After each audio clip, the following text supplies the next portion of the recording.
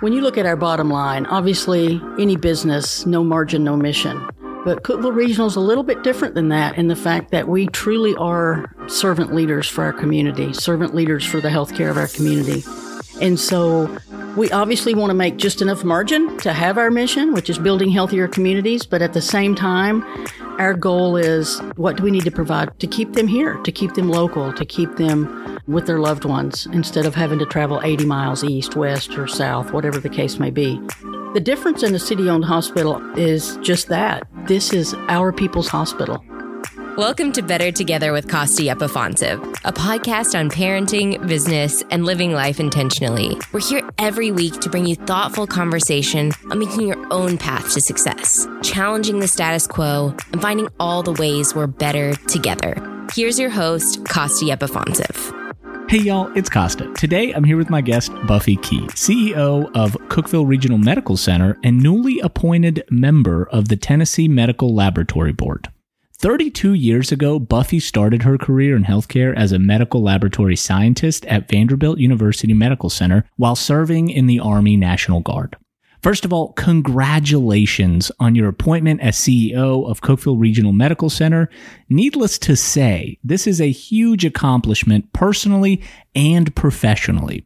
When you heard the news you were unanimously selected by the Board of Trustees, how did you feel? Thank you, first of all, for having me today, Costa. Absolutely. But secondly, honestly, I think when I heard all of those ayes that night, it was probably one of the most humbling moments of my career, if not the most humbling moment of my career, to feel and to know that these community leaders and leaders that the city council entrusted to guide the hospital through our ups and downs had that much confidence in me was just unbelievably humbling for me.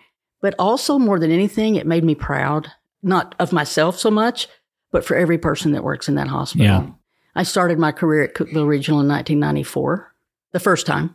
I've spent most of my career between Cookeville Regional and Vanderbilt University Medical Center. So I remember being that third shift person, entry level, working in the laboratory.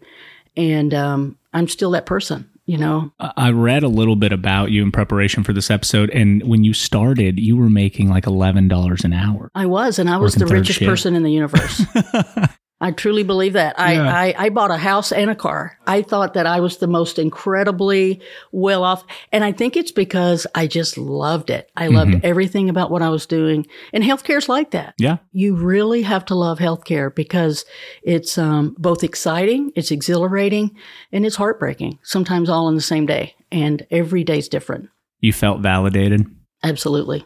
You have a long history working in healthcare, not only in administration, but on the front lines as a lab technician, medical technologist, lab manager, and lab director. How did these experiences prepare you for the role of CEO and shape your view of healthcare operations? Honestly, like I said a minute ago, I'm still that person. I think I've never outgrown my thoughts of, I remember being that 20-year-old or 22-year-old kid at 3:00 in the morning, looking in a microscope, reading a differential blood smear and saying, I wonder if anybody even knows I'm down here. But more than anything, I think it's just, and I know this is cliche, but I think just coming through all of it, experiencing all of it. And I continue to be. I learn every day. I still learn every day. I think just coming through all the different ranks, through all the different roles. And I got to be honest with you. Let me go ahead and tell you, never before have I thought that I would be sitting in a CEO seat of a medical center. My goal was always, I want to do all that I can, as much as I can, as long as I can. And whatever that is at the end, I will be thankful. And I think that's kind of just how I've done it. And I've never said no to an opportunity. I never applied for this particular job or supervisor, types of things coming up. But if they said, well, why don't you think about that? I was like, okay, let's try it. Let's see what happens. Let's see what we can do. Let's see what we can make better. I think in healthcare, probably more than most industries, because you're dealing with such emotional dynamics. I mean, it's essentially people's lives and their overall health, and that has an outsized effect on the entire family and their communities. Having a servant's heart, leading with compassion, but then also what I love about what you've been able to accomplish is you've absorbed everything like a sponge. throughout your entire journey, when I read a little bit about kind of the tactics and the mantras and the direction that you want to take the operation and Cookeville Regional as a whole, I think, okay, she's doing it with all of the years of experience of working with people from the very bottom to the very top, but also putting the quality of the services that you provide first and the experience of not just the patients, but also of the people that you work with first. Absolutely. It matters. Yeah. This is probably the understatement of the decade, but rural and local hospitals are having a rough time. A large majority of hospitals the size of CRMC are owned by private equity groups, and their sole purpose is to generate as much profit as possible, often at the expense and health of their patients. Cookeville Regional is a city-owned hospital. For anyone that doesn't really understand what that means, will you explain the importance? Sure. I think I can really break that down very simply. When you look at our bottom line, obviously, any business, no margin, no mission. But Cookeville Regional is a little bit different than that in the fact that we truly are servant leaders for our community, servant leaders for the healthcare of our community. And so we obviously want to make just enough margin, obviously, to have our mission, which is building healthier communities. But at the same time, our goal is, what do we need to provide for to the services for the community to keep them here, to keep them local, to keep them with their loved ones instead of having to travel 80 miles east, west, or south, whatever the case may be. The difference in a city-owned hospital, obviously, is just that. This is our people's hospital. And someone asked me one time what our core competency was if you really look at Cookeville Regional, and I had never thought about it. And I sat down and I said, oh, it's simple. It's our people taking care of our people. Exactly. And how that extrapolates out is, as we're not part of a private equity or a larger health system, and where the stockholders are in Washington State somewhere and saying, wait a minute, cut this by noon tomorrow because we need to make this profit margin look this much better. Let's face it, we do things every day that may be a financial loss, but man, what an emotional and a human gain for the community that we're being able to do that here. And you create a healthcare pipeline for people that are wanting to be in the healthcare industry at a young age. You are able to facilitate the entire pipeline, and it helps businesses that are in, long-term care that are working with people that are just entering the healthcare field. Sure. To all the way up to, CRMC hiring doctors and medical professionals. I mean, when it comes to hospital systems, like you said, that are in Washington State that own, a hospital system in Tennessee or a regional hospital in Tennessee, they don't have that same emphasis on, because when you have that pipeline, and I know I'm getting a little bit in the weeds here, but when you do, it creates a better outcome, health outcome for all individuals who live here. Oh, absolutely. The impact, not just financial impact, but the emotional impact, the healthcare impact of what we can do for each other. Remember, these are the same people that we see every day when we go to the grocery store or when we go to church on Sunday or when we're just driving down the road and saying hello. And it means something to us. Yep. As we've discussed, one of the greatest strengths of Cookeville Regional is the self-supporting, fiscal, responsible nature of our hospital. As you transition into this role, how do you plan to continue this tradition while growing the services, quality, and reach of the hospital? I think the future of healthcare is a little different now post-COVID, if you will. Prior to COVID, I know that larger health systems have been able to adopt, or if you will, or move into smaller communities and take over those systems. But I think the future for us, obviously, is to increase our revenue opportunities at every opportunity. And that's not just taking money out of the community's hands. I don't mean it like that, but when I'm talking about that, I'm talking about partnerships. It's time for us to look at partnerships. Sure. What does that mean?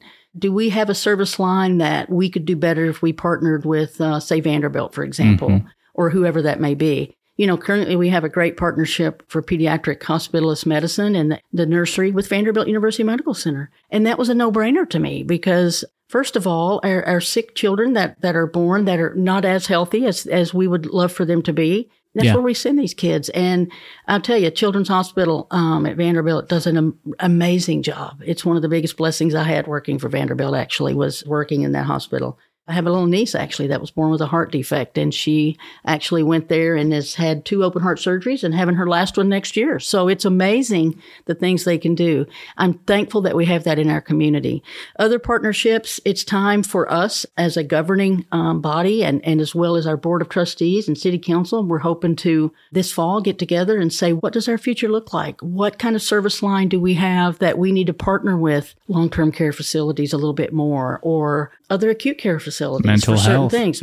Oh my gosh, don't even get me started. You're saying, and you say partnerships, Yeah. and you know what I hear? I hear diversification. Absolutely. And in my opinion, Absolutely. especially in this day and age of healthcare, if you want to stop consolidation, you have to diversify your services. Right. And the governor, I was reading some of the notes from a special session, and he is going hard in the paint when it comes to mental health. And this is a great opportunity for us to meet a significant need Sure. in our area. And what better way CRMC already has some experience with Tenbrook, having mental health services. So there is so much that you can do, and I think that you want to do, to vertically integrate the healthcare sector as a whole to make CRMC not just a hospital, but a one-stop shop for healthcare in general. Absolutely. All roads lead through CRMC. Absolutely. And not just behavioral health and mental health, but also addiction counseling and those kinds of things. If we can support others in those needs, hey, we're seeing those people every day, and it's heartbreaking to us because we're not addiction counselors. How can we help them get them to where they need to be? Is it possible to expand to other communities? Like, is it possible to make this work in Salina or in Fentress County? Well, as you know, Salina, this was before obviously my time in this role, but we had a critical care access hospital in Salina. And for whatever reason, it's hard. Probably it's very the timing, hard. Timing more than anything. I will tell you, I'm from Fentress County originally. We moved to Cookeville when I was in the 7th grade. I love everybody from Fentress County. As well, you should. They're amazing. Best people I've ever met. Well, but let me tell you, that's a prime example talking about, does Cookeville Regional look at that? We're actually working right now with UT Medical Center on their freestanding ER that opened up on July 19th. And not when I say working with them, we don't have a formal partnership or anything else, but we want to make sure that all those transitions work so we can keep the community healthy there. And if they need to come to us, we will. Same type of thing for Salina. It's never out of the question to look at, hey, are there other urgent care opportunities for those immediate needs, for that community and everything else. Small communities obviously have a special place in my heart. And that's why I reached out to UT and said, anything Cookeville Regional can do to help you guys. Our emergency room physicians, our hospitalist physicians, we're ready to help you all with any of that. You were promoted from Senior Vice President of Quality and Operations to Chief Operating Officer in January 2021. For our listeners who don't remember, that's about 11 months into the COVID pandemic, and in my experience, one of the most stressful and demanding times to be in healthcare. What's changed the most since you became COO? Honestly, it's the reinvention of healthcare and the need and just the inner drive for all of us to remember to reinvest in our staff, reinvest in our teams. If we don't reinvest in our people, and when I talk about it's people that take care of you every day when you come to the hospital, how are they going to take the best care that they possibly can of that patient or their family member? And like I tell our staff all the time, the only way to get past COVID and through that horrific pandemic, unprecedented, is to learn, what did we do wrong? And we did a lot of things wrong. I got to tell you, we did a lot of things wrong. We were talking yesterday about, and when I say we, I'm talking about the entire healthcare community across the country. Keeping people away from their family members. We were required to do that. We had infection control guidelines that we had to follow.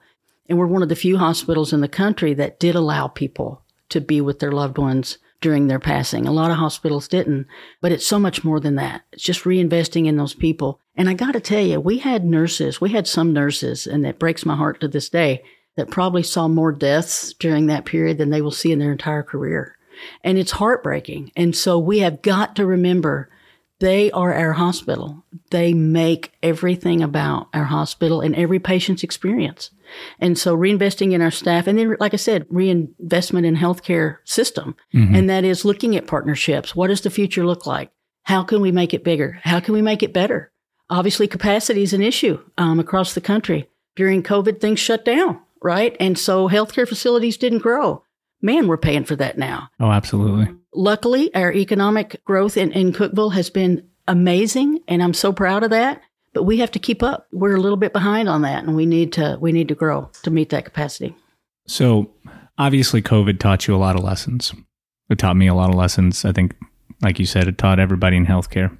But something tells me that the things that you do, the way that you handle, that you approach your job, and this endearment that you feel for your staff, I feel like you didn't necessarily learn that just from the pandemic. And so I want to understand, because I meet a lot of people that work in healthcare, and you can kind of see the ones that, are sincere and the ones that are not sincere. And everybody may very well have the exact same message that you're saying. But what caused you to enter into the healthcare field and double down on leading in the way that you are? Honestly, I got to tell you, I've just grown up in healthcare, and not in a way that my parents were physicians or anything like that, or nurses or any healthcare worker. My father actually was, who passed away in 2020, but my father actually was a paraplegic. He actually had a fall when I think my mother was pregnant with me in 1965, and I think I just told everybody how old I was. You look great, by the way. But, thank you. My earliest memory of him is sneaking up the back steps with a nurse who was not supposed to bring me up those back steps to see him. I think he had 20 plus surgeries my first 3 years of my life. And that's what I remember of him. That's my earliest memory. And I remember from that moment, I wanted to work in healthcare. Now, at that point, it could have been doing anything. Who cared? Right. But that's what I always wanted to do.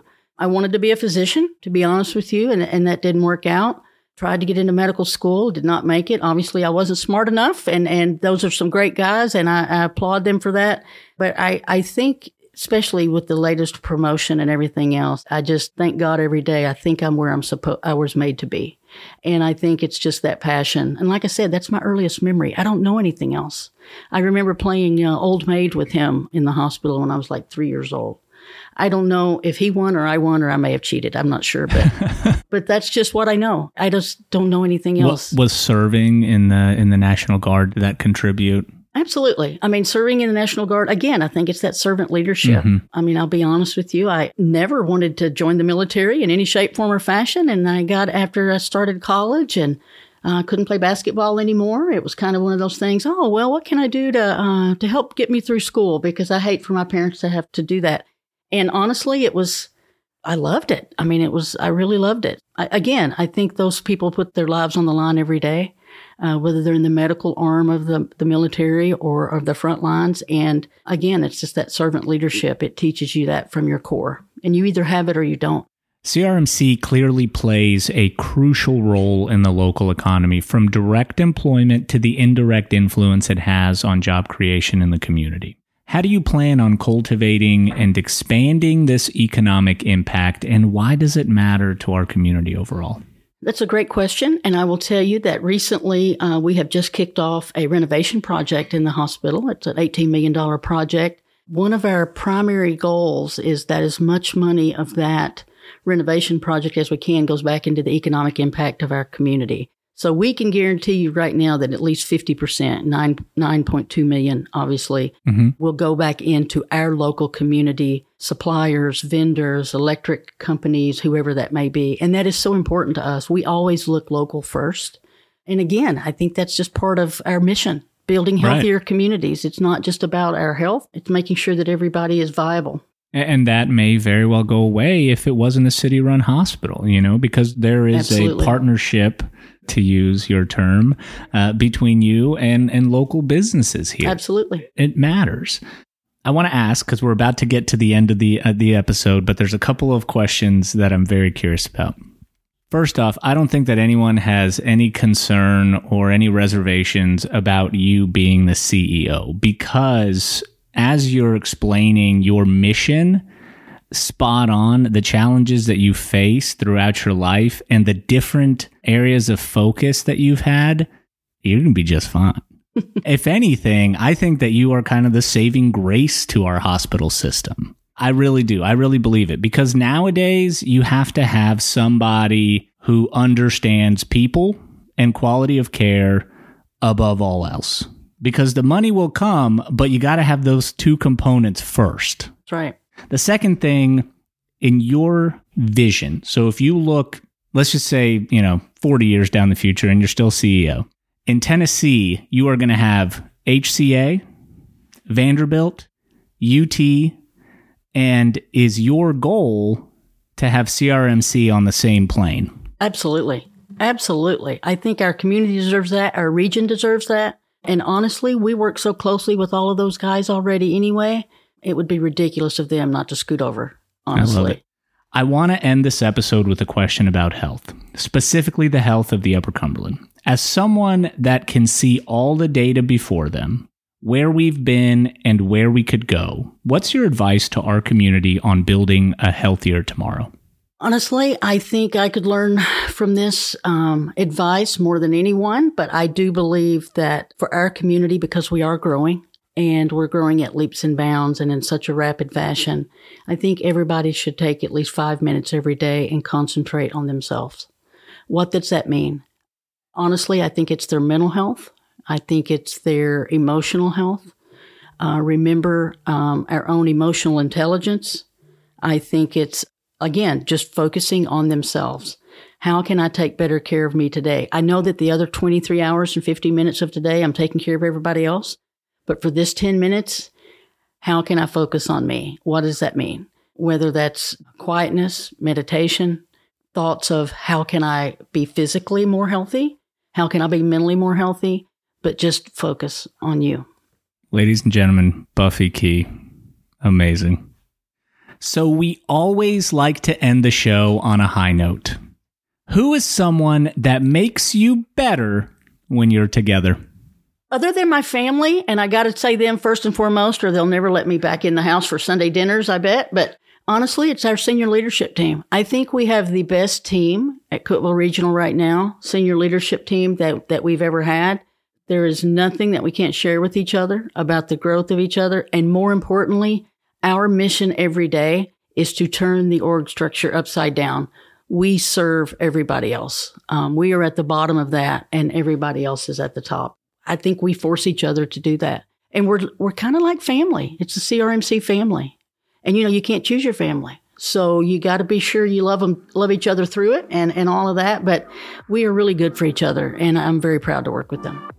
Thank you for joining us on this episode of Better Together with Costa Yepafonsev. If you've enjoyed listening and you want to hear more, make sure you subscribe on Apple Podcasts, Spotify, or wherever you find your podcasts. Leave us a review, or better yet, share this episode with a friend. Today's episode was written and produced by Morgan Franklin. Post-production, mixing, and editing by Mike Franklin. Want to know more about Costa? Visit us at CostaYepafonsev.com. We're better together.